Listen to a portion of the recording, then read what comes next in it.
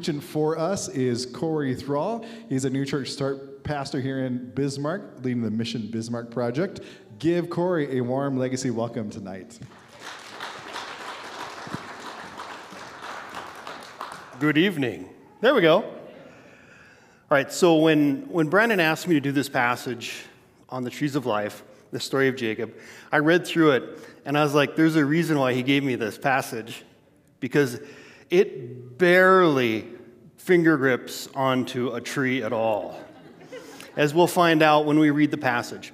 So, what I need from you guys this evening is I'm going to tell you a few stories, okay? And there's stories that happened to Jacob and a guy named Nathaniel. But what I need is for you to follow along with me in your imagination, because some of these stories are going to take some imagination.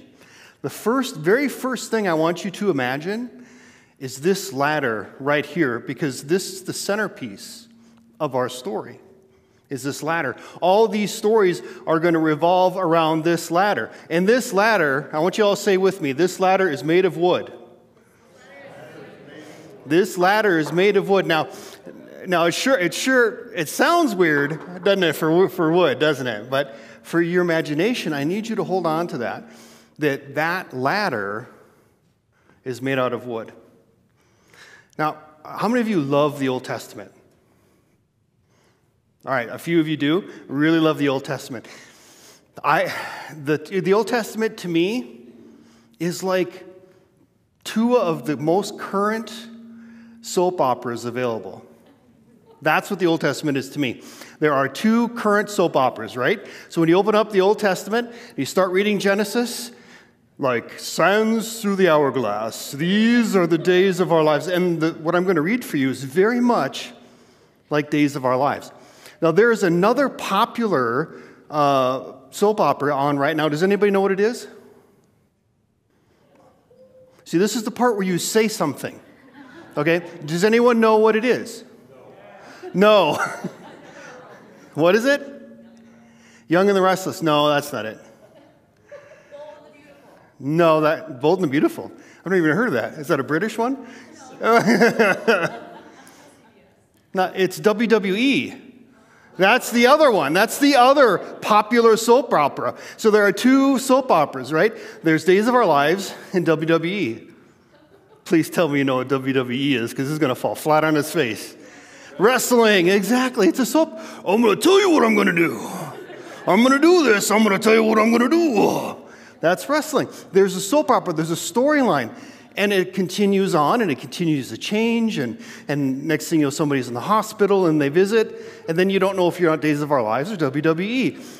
And the story I'm going to read to you from the Old Testament is a little bit of Days of Our Lives and a little bit of WWE. Okay? So I need to set this up, because this is the life of Jacob. Now, Jacob is the younger son of Isaac and Rebekah. And he is younger by like 2 seconds, right? Because they're twins.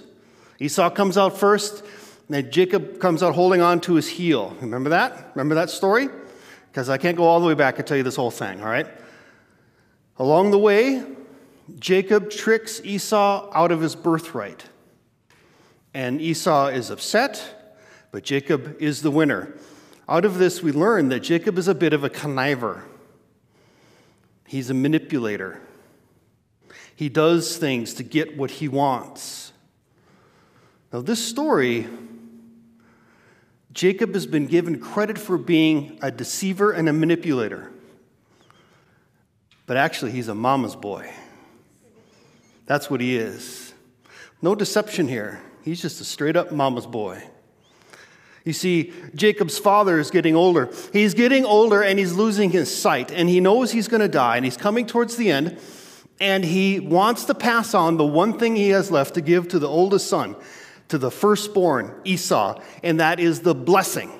And that blessing, pronounced over him, gives him the birthright of God, and the blessing of the family.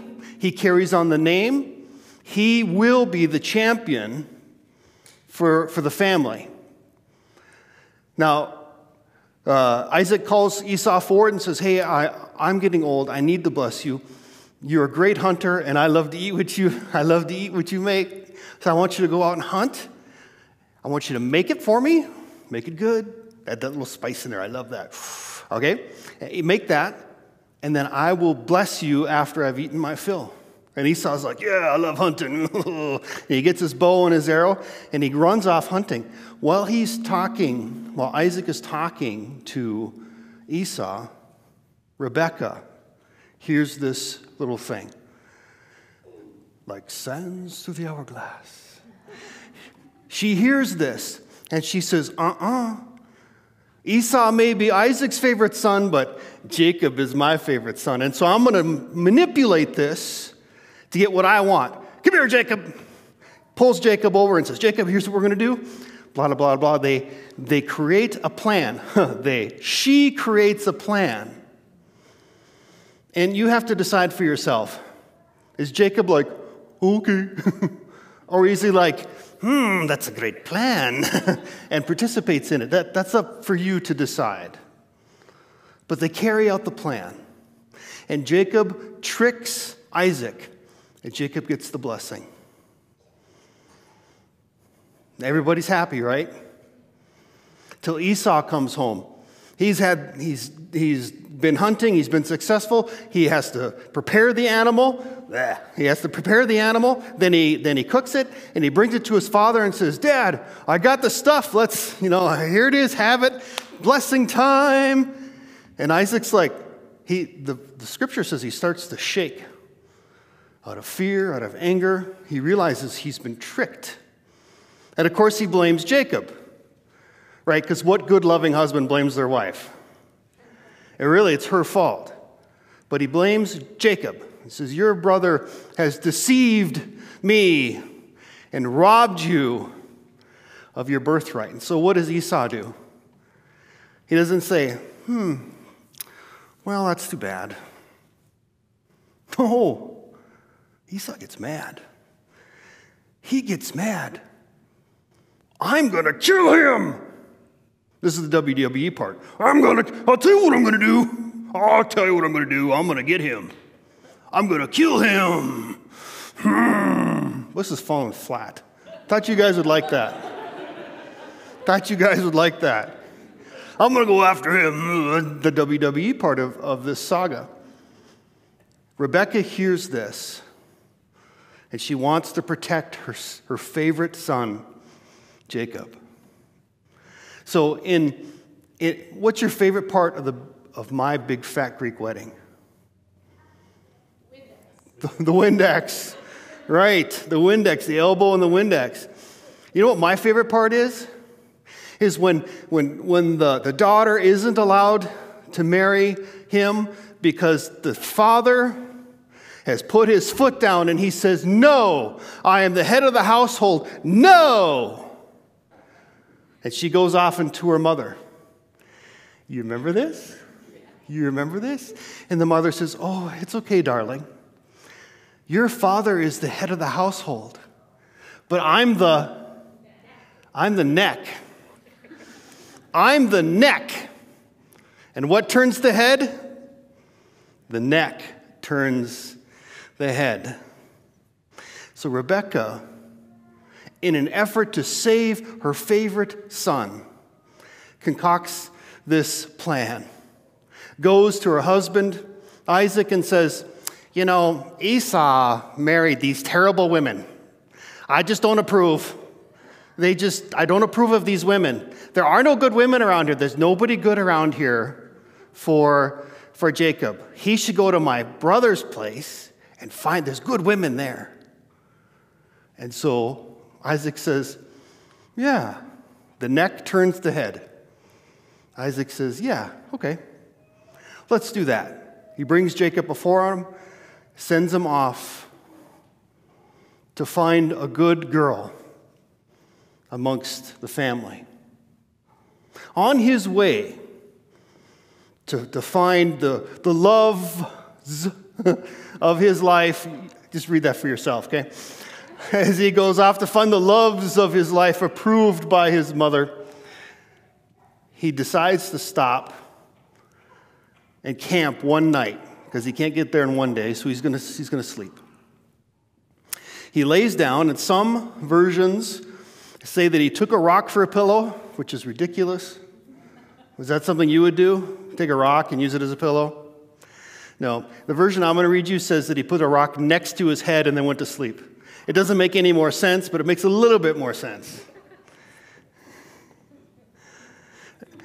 And I'm not going to talk much about that because this series isn't called The Rocks of Life. But there is significance for that rock. There is. If you ever, how many of you have been to Israel? 1.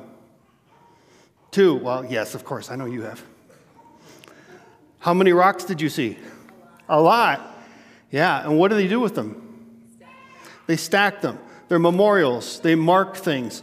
If you go to the grave of someone in your family or someone famous, you take a rock with you and you leave it as a memorial, as a marker that you were there and marked that spot. Rocks have great significance. But we don't care because we're talking about wood. Okay, for those of you who don't know, this is a book. And so if you would open up, for those of you who have books or tablets or whatever, we're going to be in Genesis 28. I'll give you a second to get there. And I'm getting old, so I had to take my glasses off. So you could all get up and leave, I wouldn't know. Genesis 28. And we're going to finish out this story. Okay? This story of Jacob. Starting with verse 12. He dreamed, Jacob, of course. He dreamed and saw a raised staircase. All right, let's stop there. Let's pretend that says a wooden ladder. I did say this would take some imagination, right? So we're going to pretend that says wooden ladder, because in some of your translations it does say ladder. So it's going to be this very wooden ladder that was there. Okay, he dreamed and saw a raised staircase, its foundation on earth and its top touching the sky, and God's messengers were ascending it and descending on it. Suddenly the Lord was standing on it, saying, I am the Lord. Wow, he really said that. The God of your father Abraham and God of Isaac. I will give you and your descendants the land on which you are lying. Your descendants will become the dust. Like the dust of the earth, you will spread out to the east, the west, the north, and the south. Every family of earth will be blessed because of you and your descendants. I am with you now. I will protect you everywhere you go, and I will bring you back to this land. I will not leave you until I have done everything that I have promised. When Jacob woke up from his sleep, he thought to himself, the Lord is definitely in this place, but I didn't know it. He was terrified and thought, this sacred place is awesome. That's what it says. The sacred place is awesome. It's none other than God's house and the entrance to heaven.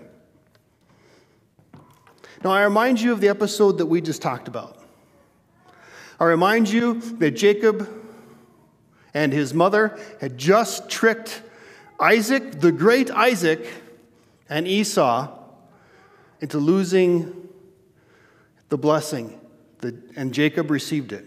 Before that, Jacob had tricked Esau out of his birthright. And after this, Jacob will wrestle with God. WWE again. Will wrestle with God in order to get what God had already promised here freely, because it didn't come fast enough. And so he wrestles with God, and God changes his name from Jacob to Israel. Now, let's note the ladder. What he sees in his vision, in his sleep, is a wooden ladder. And its feet are on the earth, and the top is resting against the banister of heaven. And on it he sees God's messengers working up and down, doing the will of the Father, going up and down this ladder. And at the very top, he sees God come out and say, I am the Lord your God. And then he makes all these promises to Jacob. These wonderful promises that every family would be blessed through him. Do you guys see a problem here? This is the guy that connived his way in. He doesn't deserve it. Does he? And yet, God offers him all of these things. Notice where Jacob is standing. He's standing on the earth. And either he sees this in his vision far away, or he's standing at the bottom of the ladder, watching this happen. And it is amazing to me that God makes a promise that the ladder will continue on, and through Jacob's line, the ladder will make a huge difference. The story of the ladder will make a huge difference in the lives of every single person. From that point to the future point. This ladder makes a difference in our lives today. Don't believe me? Let's jump ahead a little bit in Jacob's story to the day of one of his descendants by the name of Jesus. Now, the book of John, in the first chapter, John doesn't care about chronology. He doesn't really care about getting the story right. John cares about one thing and one thing only: that you understand exactly who Jesus is. That's all he cares about. John just cares about, that's why it's not called one of the synoptic gospels. What does synoptic mean? See, this call and response thing is just getting kind of tough. It means that they're similar, the same. The first 3 books of the New Testament are synoptic. They're the same. They tell the same story with slight variation. But John's like, woo, all over the place. He's like a Pollock painting. He's just everywhere. Gosh, dang it. I'm just not doing good here, am I? So, all he cares about is that you understand exactly who he is. So, the first part of chapter 1, towards the end, John is explaining like the first 6 days of Jesus' ministry, and he's calling people to join him. Not necessarily the immediate 12, but he's calling people to him. And he ends up calling a guy by the name of Nathaniel. Now, the great thing about Nathaniel is he is famous for his 5 minutes, his few verses in John, and that's it. We don't hear anything about him. Okay? Now, before we start this story of him, about Nathaniel and the ladder, I want you to keep in mind that just because Nathaniel is never mentioned again doesn't mean that he wasn't a disciple. Don't judge poor Nathaniel because his name was only mentioned in a few verses. Okay? Keep that in mind. If you have your Bibles, we're going to go to that John 1. Hopefully you had time to get there. Starting with verse 47. Jesus saw Nathanael coming toward him and said about him, "Here's a genuine Israelite in whom there is no deceit." Nathanael asked him, "How do you know me?" Jesus answered, "Before Philip called you, I saw you under the fig tree." Nathanael replied, "Rabbi, you are God's son. You are the King of Israel." And Jesus answered, "Do you believe because I told you that I saw you under the fig tree? You will see greater things than these. I assure you that you will see heaven open up and God's angels going up to heaven and down to earth on the human one." All right. I'd like to postulate to you, fine people, this evening, that Jesus is being sarcastic.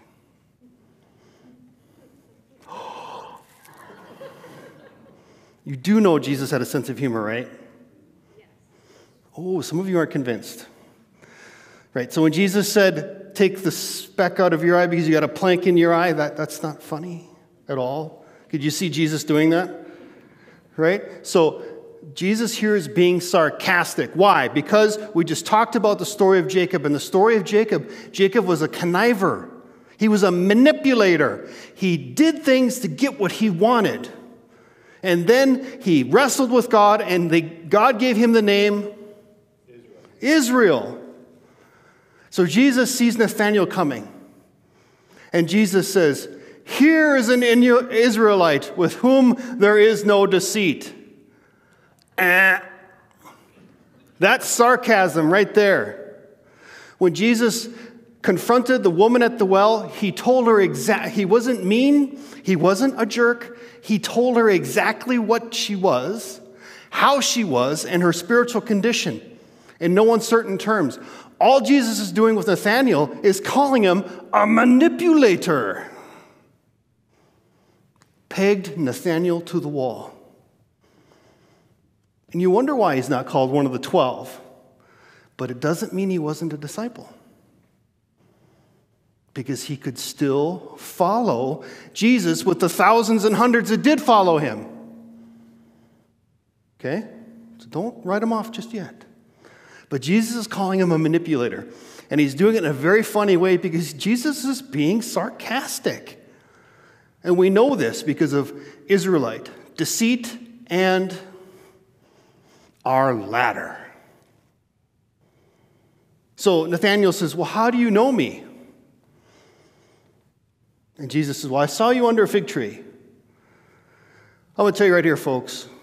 Brandon and I could put 2 chairs right here and we could argue all day about whether Jesus literally saw Nathanael or saw him in a vision. Nobody knows. Nobody knows. No scholar on earth commits to this. Nobody knows. If you're uncomfortable with the fact, okay, that's another sermon. You need to get comfortable with the fact that in your faith there is a measure of mystery. And you need to get comfortable with that. Because in our scientific world, okay, I need to stop. In our scientific world, we want answers to everything. And with God, that just ain't possible. All right, back up. Stop that. All right. So, Jesus says, "Oh, you're impressed by that? You ain't seen nothing yet, Nathanael. I will wait till you see the Father's will being done on a wooden ladder on the Son of Man." And see, Nathanael, what Jacob had was a dream for a short amount of time. He had just this moment to see the ladder leaning against heaven. He just had a moment. Nathanael had the entire ministry of Jesus, 3 years to watch this. He had time to think. He had time to soak through the words of Jesus about there's an Israelite with whom there's no deceit.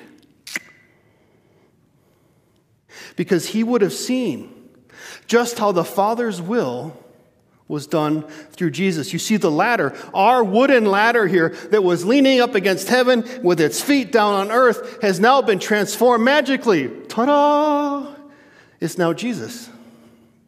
The ladder is Jesus. Through his ministry, through his love, he brought to us the Father's will. And I don't know what happened to Nathanael.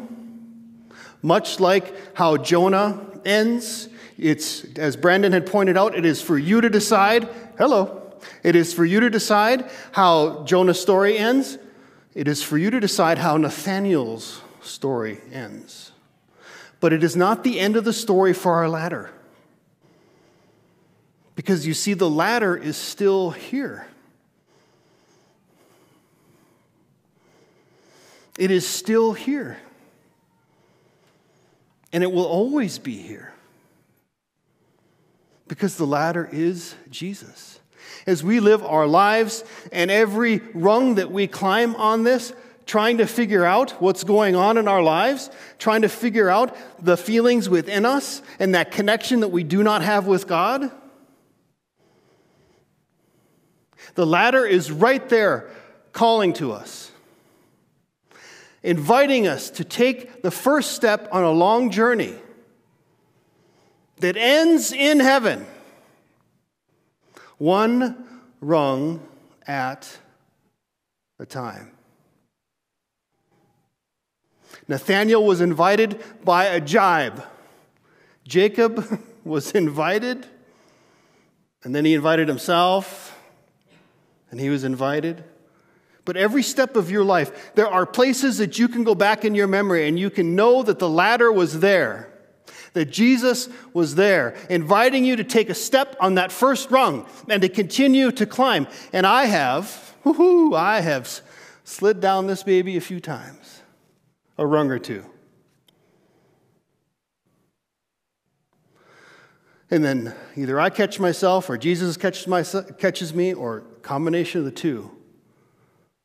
And we continue to climb again.